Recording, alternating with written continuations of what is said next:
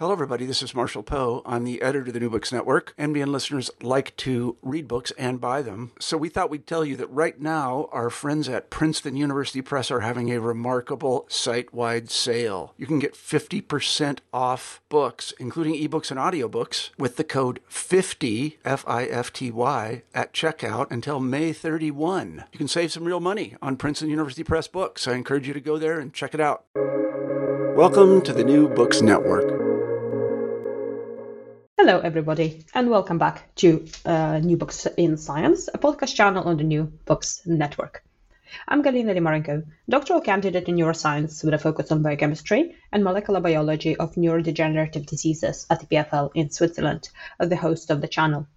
Today we'll be talking to Alan Horwitz about his new book, DSM, A History of Psychiatry's Bible.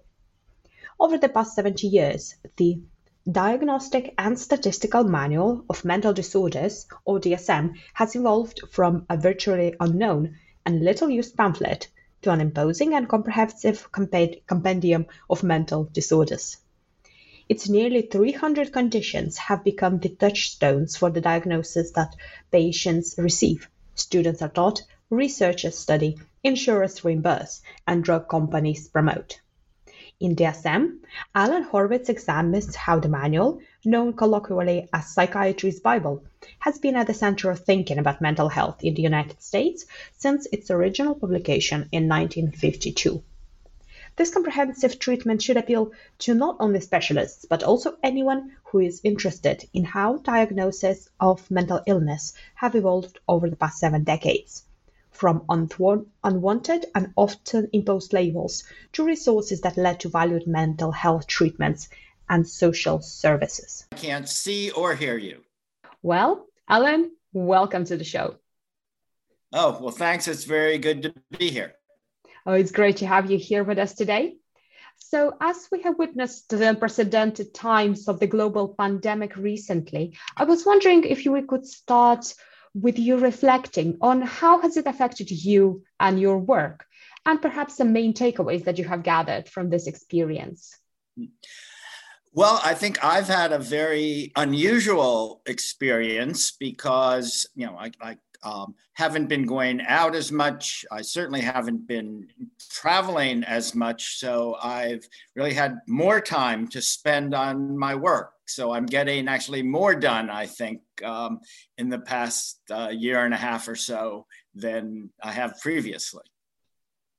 That's interesting. So you're traveling much less. Do you think you're going to keep these habits after as well? Well, I hope not. I have 3 kids, and there's 2 of them are on the West Coast in Los Angeles and in Portland, Oregon. So I miss seeing them. So I do hope to be flying again. Yes, for sure. So can you tell us a little bit more about yourself? Yeah, well, I've think really been in the area of the sociology of mental illness for a very long time now. I started in graduate school as a very naive 22-year-old and was so naive that I didn't even apply for financial aid. When I got to Yale University, the head of the program, who I thought looked ancient to me, although he's was then younger than I am now, asked me to come to his office. He says, "Oh, I see you have some interest in studying, mental illness. We have a fellowship we haven't used. Would you be interested in taking it?" And I said, "Sure." So I really studied psychiatric epidemiology there and did my doctoral dissertation looking at how people came to seek psychiatric help. That is, I wasn't so much interested in the actual problems they had as to how they responded to their problems. And I had free access to their files, which is something you would never get today. And I think for very good reason. A number of them were either, children or spouses of my own professors. So that was a little awkward. But the one thing that in retrospect I noticed was that diagnoses were just not an important aspect of the problems, how they were labeled. Many of the files had no diagnoses at all. Sometimes they were sort of an afterthought. That what was it really primary was their marital difficulties or difficulties with parents, with jobs, with the emotions they had, but they weren't given a diagnosis. It just was not an important consideration at the time. So then you fast forward about 10 years, that when the Diagnostic and Statistical Manual, the DSM, was then going to go into its third edition, all of a sudden diagnoses became primary. That was the first thing that a psychiatrist or some other mental health professional would do is, well, what diagnosis that does this person have? So I thought this was just exceedingly strange. How could this change go about in such a short period of time when diagnoses were almost non-existent to being at the very center of psychiatric practice? And I've sort of been writing about that ever since. Oh, this is fascinating. So you were exposed to this treasure trove of data early on, were you? Yes, that's correct. Data without diagnoses. So what roles did your mentors and colleagues and also family play along your career journey? And what would be your advice to our younger listeners and early career researchers? Yeah, well, I had an unusual variety of advisors. Some of them, the person I mentioned was named Sandy Hollingshead. There was another prominent psychiatric epidemiologist at Yale named Jerry Myers. But probably the people I learned the most from weren't in the psychiatric or mental health area at all. They were students of law, criminology, and deviant behavior. So I've really been applying perspectives that I learned in an entirely different area to the study of mental health. So I guess the advice I might give is, not to be narrowly focused on just a particular area, but see if perspectives from other areas can be helpful in illuminating whatever problems it is that you're studying. Oh, for sure. That's so crucial. So your latest book, the DSM, A History of Psychiatry's Bible. So can you tell us what is it about and how did you come to writing it? Yeah, well, I really came to write it as I was saying earlier, in looking at how the DSM has changed. The first edition arose in 1952, which was shortly after the Second World War. And what had happened before the Second World War, the vast majority of psychiatric patients in the United States were in inpatient hospitals. They had either serious psychoses, primarily schizophrenia. Also, many had very serious problems with alcohol, that in the past they had problems related to syphilis, but by that time really a remedy for syphilis had been found. But most of them had just such severe problems that they had to be hospitalized in inpatient institutions, and there really were no good treatments for them. What happened was that during the war, there was a vast number of psychiatric casualties, but they arose among people, among soldiers who hadn't been mentally ill before. They didn't fit into the kinds of problems, the hallucinations, delusions that marked inpatient populations. There was really no good way to categorize people who became mentally ill as a result of a wartime combat. So the profession of psychiatry really realized that they needed a new diagnostic manual that could encompass a much, much broader range of problems than psychiatrists and other mental health professionals were used to seeing. So that really led to the emergence of the first edition of the DSM, which came to be called DSM-1. At the time, it was just called DSM. And it was really noteworthy in a number of respects. First, it was a very small, little spiral-bound manual. It had about, in total, maybe 20 pages of descriptions of a little over 100 different diagnoses, but these were often just a sentence or two. They were not elaborated in any great detail. And in addition, many, possibly even most of them, were heavily influenced by psychoanalytic tenets. That is, they talked about more the meaning of symptoms and the causes of symptoms, but there wasn't very much at all about, well, how do you measure these symptoms? And at the time, that just wasn't very important. That diagnoses really didn't have much of a role to play in the mental health system. And that really lasted through the second edition of the DSM, which came out in 1968, 16 years later, which was, in most ways, it had some changes from the first edition, but in most ways was very similar. It was still very short, did not provide elaborate diagnostic descriptions, and largely maintained the psychoanalytic bent of the first manual.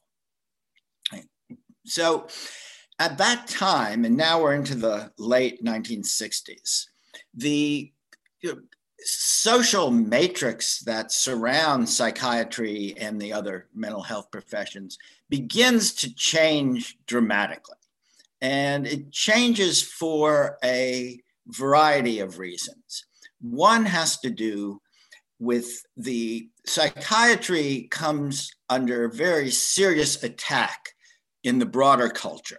That is, people like Thomas Szasz, who actually himself was a psychiatrist, but he really did not like his discipline, and wrote a very well-known book called The Myth of Mental Illness, where Szasz says there is no such thing as mental illness. Illness refers to some physical disease. Mental illness is not a physical disease, therefore there's no such thing as mental illness. Szasz became very popular in the culture at large. Other people, such as British psychiatrist R.D. Laing, denied that even illnesses such as schizophrenia, which in the past had been just taken for granted that people had a mental illness, that those two were rational ways to encounter the world and not mental diseases. People like Szasz and Laing were very popular in the culture. You had, say, movies like One Flew Over the Cuckoo's Nest, which really portrayed psychiatrists as jailers much more than healers. The reputation of psychiatry is just getting to be terrible. So that's one major problem the profession is confronting in the late 1960s and the 1970s. A second problem that arises is really within medical schools. That is, that other medical fields, surgery or nephrology, neurology, are really advancing quite dramatically in their ability to define and to develop treatments for the physical illnesses that they are studying. Psychiatry isn't. It has that psychoanalysis is the major form of the field at the time. It interprets dreams. It talks about transference between patients and their therapists. It really seems to be very, very unscientific. So psychiatry's reputation is really plunging within the medical field as well as in the general culture. So neither one of these things is very good. But it really gets worse. That is, because in the before really the 1970s, third-party insurance, that is, whether it's from insurance companies, as it typically is in the United States, or from the government, basically doesn't exist. Patients pay for their treatment out of their own pocket. So no third-party insurer requires a diagnosis. But beginning in the 1960s and expanding greatly in the 1970s, the majority of patients began to pay for their therapy through these third-party insurers, and they require some kind of a diagnosis. It became a financial necessity. But that's not all. Another aspect, a totally different aspect, had to do with the drugs that psychiatrists were prescribing their patients. In the 1950s, drugs became very popular, both the so-called minor tranquilizers, which became the extraordinarily popular Librium and Valium. These were prescribed pretty much across the board. It didn't matter what your problems were. If you had feelings of anxiety, which were seen very, very generally, or depression, you took a minor tranquilizer. And at the same time, really the first targeted treatments for inpatients became available at all as well. Thorazine was the most popular drug used to treat schizophrenia. Lithium became a very popular treatment for bipolar disorder. And the Food and Drug Administration in the United States, which regulates these drugs, says, well, look, says to the drug companies, look, you can't just advertise your products for the relief of everyday problems. They have to target some specific disease. So this really forced drug companies and forced psychiatric researchers who looked at drugs to define problems as specific diagnoses. The old way of just looking at very general problems of living was not going to do anymore. So here's another reason. And just the final thing I'll mention that drove the psychiatric profession towards a new diagnostic system is in the United States, the National Institute of Mental Health is the major funder of psychiatric education and research. It was established right after the war in 1948 and had a very socially oriented focus. Its major purpose was to develop community treatments to replace the hospital treatments that had formerly dealt with most mentally ill people, and became heavily involved in politically charged kinds of things to fight poverty, to fight racism, And these became very controversial when there was a Republican administrations. They didn't like the NIMH's social focus at all. So the NIMH realizes, well, they're going to have to move away from this very broad social focus and develop a system that looks at specific diseases so that they can say psychiatry is a field that's really no different than other branches of medicine. We're going to become a real, genuine medical specialty. So all of these factors really force psychiatry to develop a much more diagnostically oriented system. So DSM truly served several important needs, just as you described. So who were figures behind it? So who are the people who started it and perhaps later players that contributed to its development? Yeah, well, in the case of the DSM, and now we're talking about the third edition, DSM-3, there's one overwhelmingly important figure. His name is Robert Spitzer. Spitzer was a very interesting person. He became really interested in psychiatry at a very young age. When he was a teenager, he was enthralled with Wilhelm Reich. Don't know if that's a familiar figure to your audience or not. Reich was started out as a fairly respectable psychiatrist and then developed just really far out theories about how sexual problems were at the root of all psychiatric problems, and they could be fixed by if people entered what Reich called an orgone box. And these orgone boxes supposedly would cure the sexual problem. So Spitzer was very enamored with that. He entered psychiatry. At first, he was a psychoanalyst, but that just didn't suit his temperament. He became one of the original research-oriented psychiatrists and really scorned his earlier beliefs in Reich's therapies and psychoanalysis, and becomes determined to really put psychiatry on the same playing field as other medical specialties.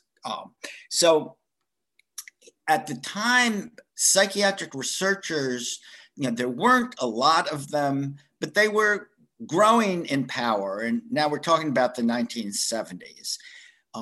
Spitzer gets himself nominated by the American Psychiatric Association, their board of directors. They appoint him to head up the DSM-3. And at the time, nobody took any note of this because nobody cared about the diagnostic manual. Spitzer was pretty much able to do whatever he wanted because no one else was concerned with diagnosis. So he appointed his buddies. There weren't many research-oriented departments of psychiatry at that time.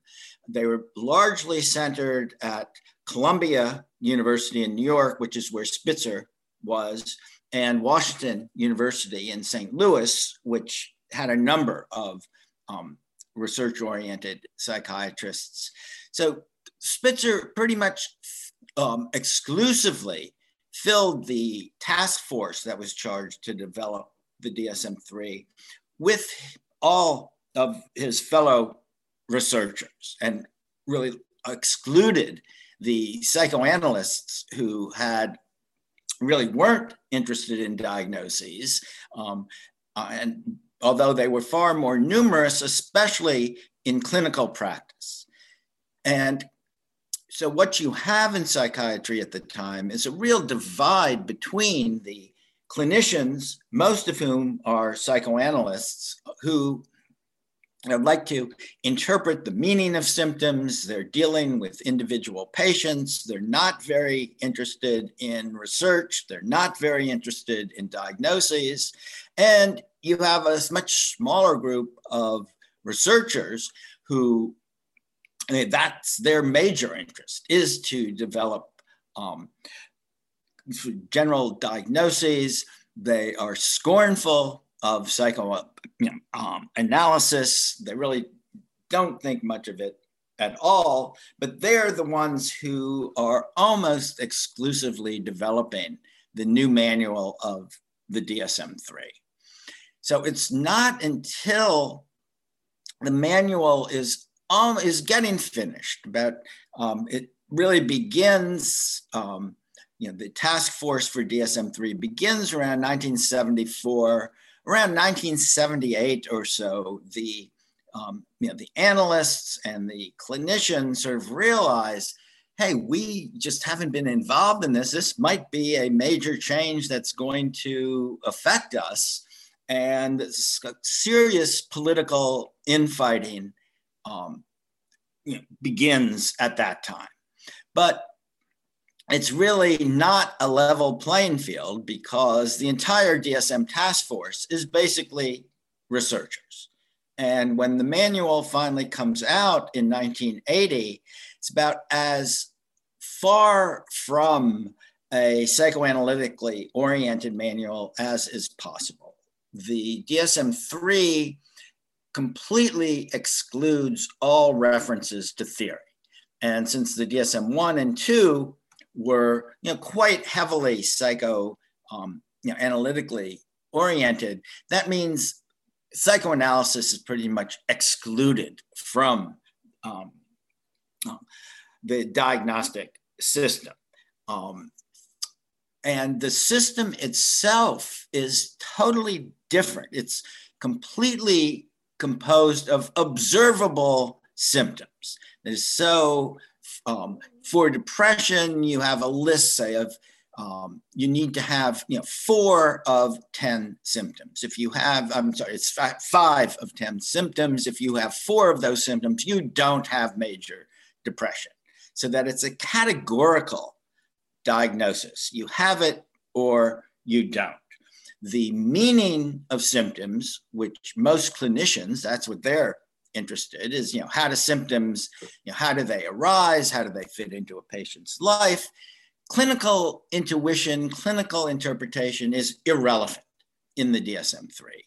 So the DSM-3 marks a total change in the way the field of psychiatry is looking at mental illnesses, from very theoretical orientation, very clinical orientation, to a very measurable and specific orientation.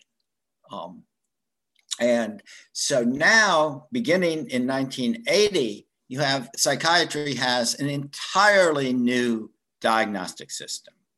There's one big problem, that it is designed to be easily measurable, easily used, and it's expected to allow research psychiatrists to come to understand the causes of the various mental illnesses. And now there's well over 300 of them around 300 of them in the DSM-3, far more than in the DSM-1 and 2. They're expected to lead to better treatments for these illnesses. But the real problem is the DSM-3 diagnoses weren't based on any real body of evidence, because there was only a small amount of studies that the developers of the DSM-3 could use, and they yielded different results. There wasn't consensus on these diagnoses. You have a manual that's built to be extremely specific, but yet there's just not very much evidence, it's really built on quicksand.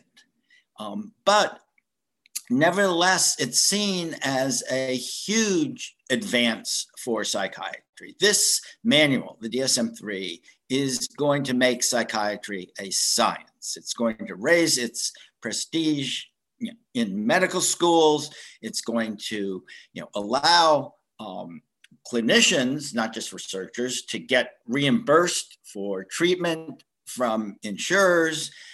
It gets NIMH out of their political difficulties, because now they're dealing with a scientific profession and not with socio-political problems. The drug companies love it because now they have a whole range of very specific targets for their products to deal with.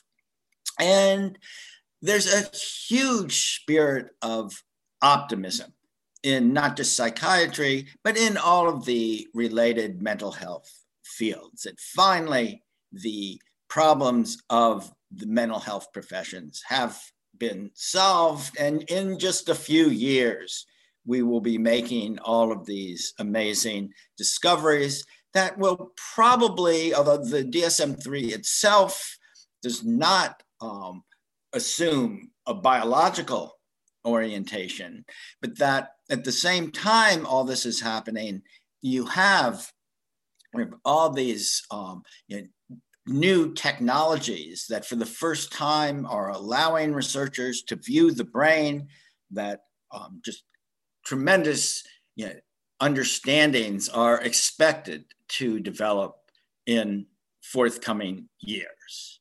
So that sort of the vibes around the DSM-3. It's truly fascinating how this volume has been evolving during all this time in response to scientific research, but also societal factors, hasn't it? Yeah.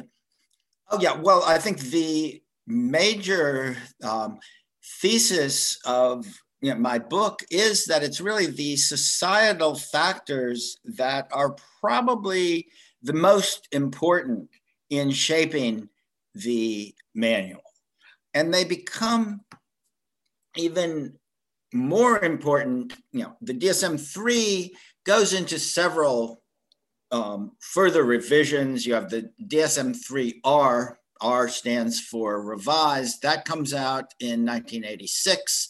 You have the DSM-4, which comes out in 1994. These, did have, within the DSM-3 paradigm, you had some significant changes, but for the most part, did not alter the major assumptions of the mental health field. But then towards the end of the 1990s, it's researchers are beginning to become really uneasy with the entire diagnostic classification because they're not finding any genes, either groups of genes or specific genes, that just none have been uncovered for any of the DSM's conditions, that it's becoming apparent that the nature of mental illnesses, are not as nearly as specific as the DSM-3 assumptions would have it, that there's just no progress in the field.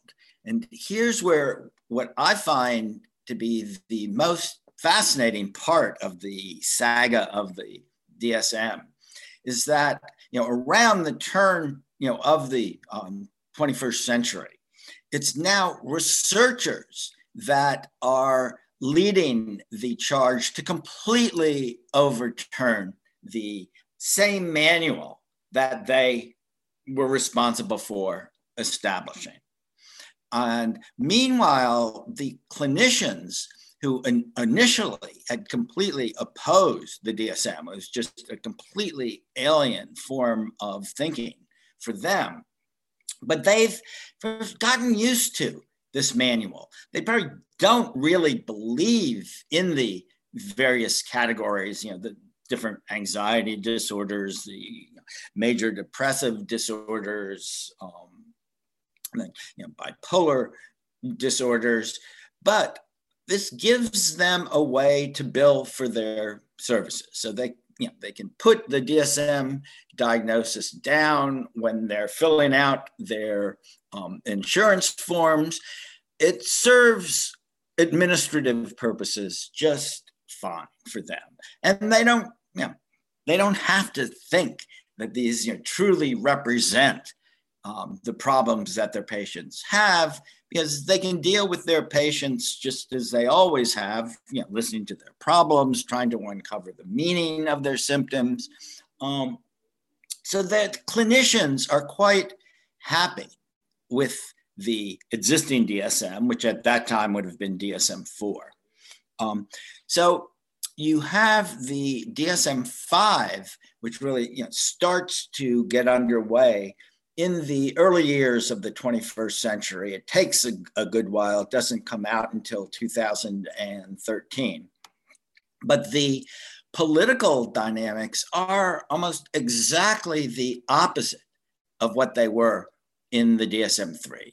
You have the researchers now who are trying to overthrow the diagnostic system that they had originally established, and you have the clinicians who are defending the existing diagnoses. So you have just tremendous battles between the, as you did in the DSM-3, but the sides have reversed themselves. The clinicians are defending the manual and the researchers are trying to overturn it. So the politics here are, at least to me, truly fascinating.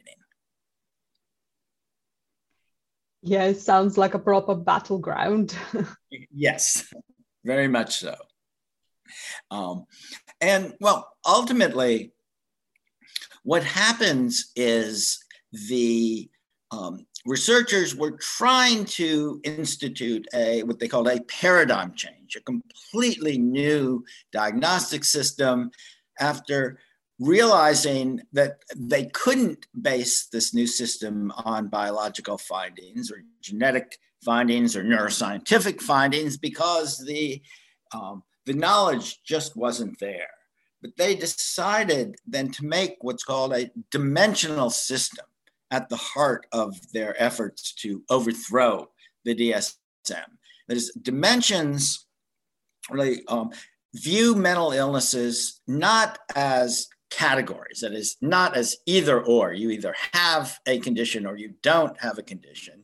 Rather, you might have a little bit of the condition or maybe a medium amount or a serious condition, but it's more of a continuum. You might say it's just like, say, blood pressure, where there's not a sharp division between high blood pressure and low blood pressure. Rather, it's a gradation. So they start to view mental illnesses in this way, which is totally different from the categorical either or DSM diagnosis. So they try to implement a dimensional system, and here you have a whole new factor coming in, and which is psychologists. And psychologists really were not very heavily involved in previous efforts in the DSM, just their way of thinking. They're far more quantitative than psychiatrists are. They rarely do their research in clinical settings. They're much more likely to use untreated populations. They use methods such as factor analysis that are extremely rare in psychiatry. But psychiatrists says, maybe we should invite these psychologists into the revision of the DSM, and they become really quite prominent, and many of the proposals for the DSM-5 were really almost more psychologically influenced than traditional psychiatric categories of health and disease. But when they finally develop these dimensional proposals, they're extremely complex. They really would require someone, a typical clinician, to have far more statistical knowledge than almost all would have had. That clinicians don't find these dimensional measures easy to use. They really don't have the knowledge to use them. They don't see how they're going to help them understand their patients at all.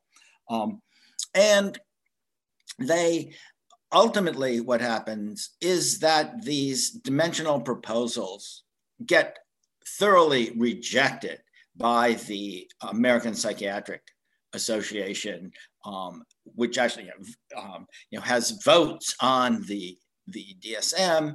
And it turns out, and this is a truly remarkable result, I think, that the DSM-5 turns out to be almost identical to the DSM-4, which was in turn very similar to the DSM-3. So the volume that finally comes out after a decade of sharp political conflicts is very little changed from the previous DSMs. So what you have now is a volume, the DSM, that's been deeply discredited. That is, researchers no longer believe in the conditions, the several hundred conditions in the diagnostic manual. The clinicians never really believed in them, but they have to use them just for instrumental purposes. So, but the DSM lives on, and it's completely institutionalized. You see, at least in the United States, where you have, say, direct-to-consumer drug advertising that uses the DSM, social anxiety or major depression or generalized anxiety disorder, that really now have no credence among psychiatric researchers or clinicians, but nevertheless, it lives on and has become impervious to change for the time being. And so the current state of the diagnostic manual is pretty much unchanged from 1980, even though nobody really believes in it anymore. So I think to me, this is a fascinating situation. Yes, for sure. So with the reflection to all of this history, in your opinion, what are the implications of having such a manual for the wider society? Do you think it's necessary? Well, I do think it's necessary because, psychiatry is a branch of medicine. Medicine deals with diseases. It's just so deeply ingrained in thinking that this notion of health and disease. I think the notion of dimensions just was never going to play in the society at large. That is, and people now think so much. It's not just mental health professionals. It's things such as post-traumatic stress disorder, autism, ADHD, attention deficit hyperactivity disorder. These are so thoroughly ingrained in the culture. They all have their own constituency, that the psychiatric diagnoses, which say, when you had the anti-psychiatry movement in the 1960s, saw them as highly negative, stigmatizing sorts of things, that now many diagnoses are highly valued. That is so. That's when in the DSM-5, one of the particular efforts was trying to really change the autistic spectrum. You had parents up in arms because they were afraid that their children were going to lose diagnoses, of which brought about treatment for their kids and other sorts of research resources. You have,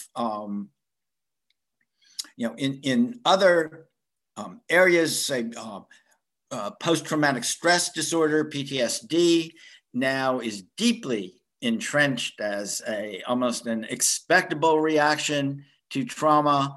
And that too can take blame away from people. It's not a stigmatized disorder. That the whole value connotations of many psychiatric diagnoses have really been transformed so that they're highly valued commodities. One of the most interesting examples of this is something called gender dysphoria. That is when people believe that they're truly of the gender that's not the one that their own sexual organs would seem to indicate they are. That in the past, LGBT organizations have opposed the diagnosis originally of homosexuality, which wasn't removed from the DSM until 1973.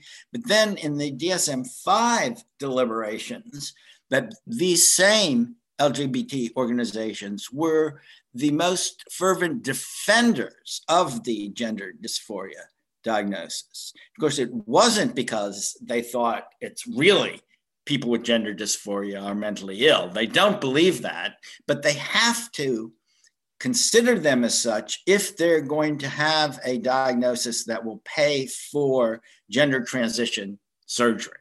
So it's another just interesting example of how politics plays a huge role, and how the value of psychiatric diagnoses have really changed over the course of the DSM era.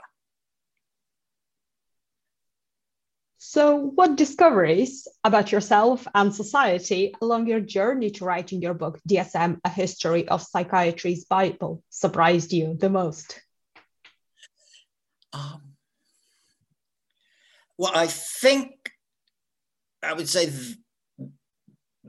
probably the most surprising thing was I really hadn't been aware of how, I did know how the psychiatric researchers were the ones responsible for developing the DSM-3. I was not aware of how deeply they came to discredit this manual, to think that there's just almost nothing useful about the current manual, even though they can't now, at least publicly, say that. Because it would just put the profession in a completely unsustainable political situation. So they have to kind of defend the manual while at the same time having totally delegitimized that. And I guess from the point of view of clinicians, how deeply, well, not really ambivalent, how clinicians never really believed in the reality of the DSM diagnoses, but nevertheless, they need them, certainly in the United States, more so than in countries that have, say, national health insurance, because they have to put some diagnostic code in order to get paid for their treatments. So just how much the practice, mental health practice and mental health rhetoric differ from each other. It's just such a false front that people are putting forward. And during your research, how did you prevent yourself from self-diagnosing virtually every condition mentioned in the manual and all of its iterations as well? Yeah, well, that actually was not a problem because if you think that the whole diagnostic system is pretty much built on quicksand, that you're not going to take it very seriously. Oh, fair enough. So we've taken up a lot of your time. Can you tell us what are you currently working on and what will be your next project? Yeah, well, I'm currently working on a somewhat similar book to the DSM history, but it's specifically about the personality disorders.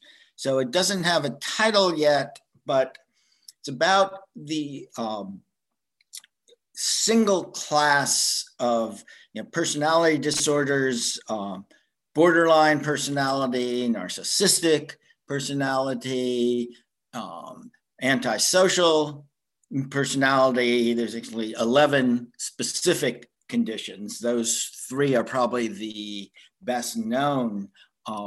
And the personality disorders, I think, are especially interesting because at least you can try and attempt to mold symptom-based conditions. That is, things like depression, like anxiety, like PTSD, like schizophrenia, into some sort of legitimate medical conceptions. Personality disorders are problematic for sure. I mean, that they can get people into all sorts of interpersonal and legal problems, but there's just nothing medical about them. So I'm looking at the ways in which these kinds of general ways of living that really refer more to how a person is, their essential characteristics, not what diseases they have, and how psychiatry has formulated them over the years. So that's the current project. Oh, that sounds super interesting. Hopefully you can come and talk to us about it when it's done. Well, I would love to. And then you also ask about what's next. And here I just have some very general, vague ideas. And these revolve around almost the impossible profession of psychiatry, which not just psychiatry, but mental health professions, where in just one very basic level, they're about intuition, about a clinician looking at a particular patient, trying to interpret their life stories, that they're really much more like a humanistic and an intuitive field. But yet, in our current, in the 21st century, the only thing that gets respect is science. You have to portray the mental health fields as scientific disciplines, which is just not really what they do. So it would be looking at this basic contradiction between trying to understand a particular person, which is what clinicians attempt to do, but develop general laws that refer to to everyone, and that don't reside on intuition, that don't depend on any individual's perspective, and it's almost, I think, an impossible contradiction to overcome. But I haven't written a word of that yet. Excellent. So where can our listeners find more information about your work and also your book? Well, certainly one place that is certainly easy to get is Amazon. We'd have information on several of the books I've written. Most of my books have either been with Oxford University Press, where which would have more information, or Johns Hopkins University Press. The DSM book is with Johns Hopkins. Certainly their website would also have information on on that book. I've also written a book on anxiety and a book on PTSD for Johns Hopkins University Press. Well, thank you so much for joining me today and giving us a glimpse into this exhilarating story. Oh, well, it's a great pleasure. I hope that we'll be speaking again.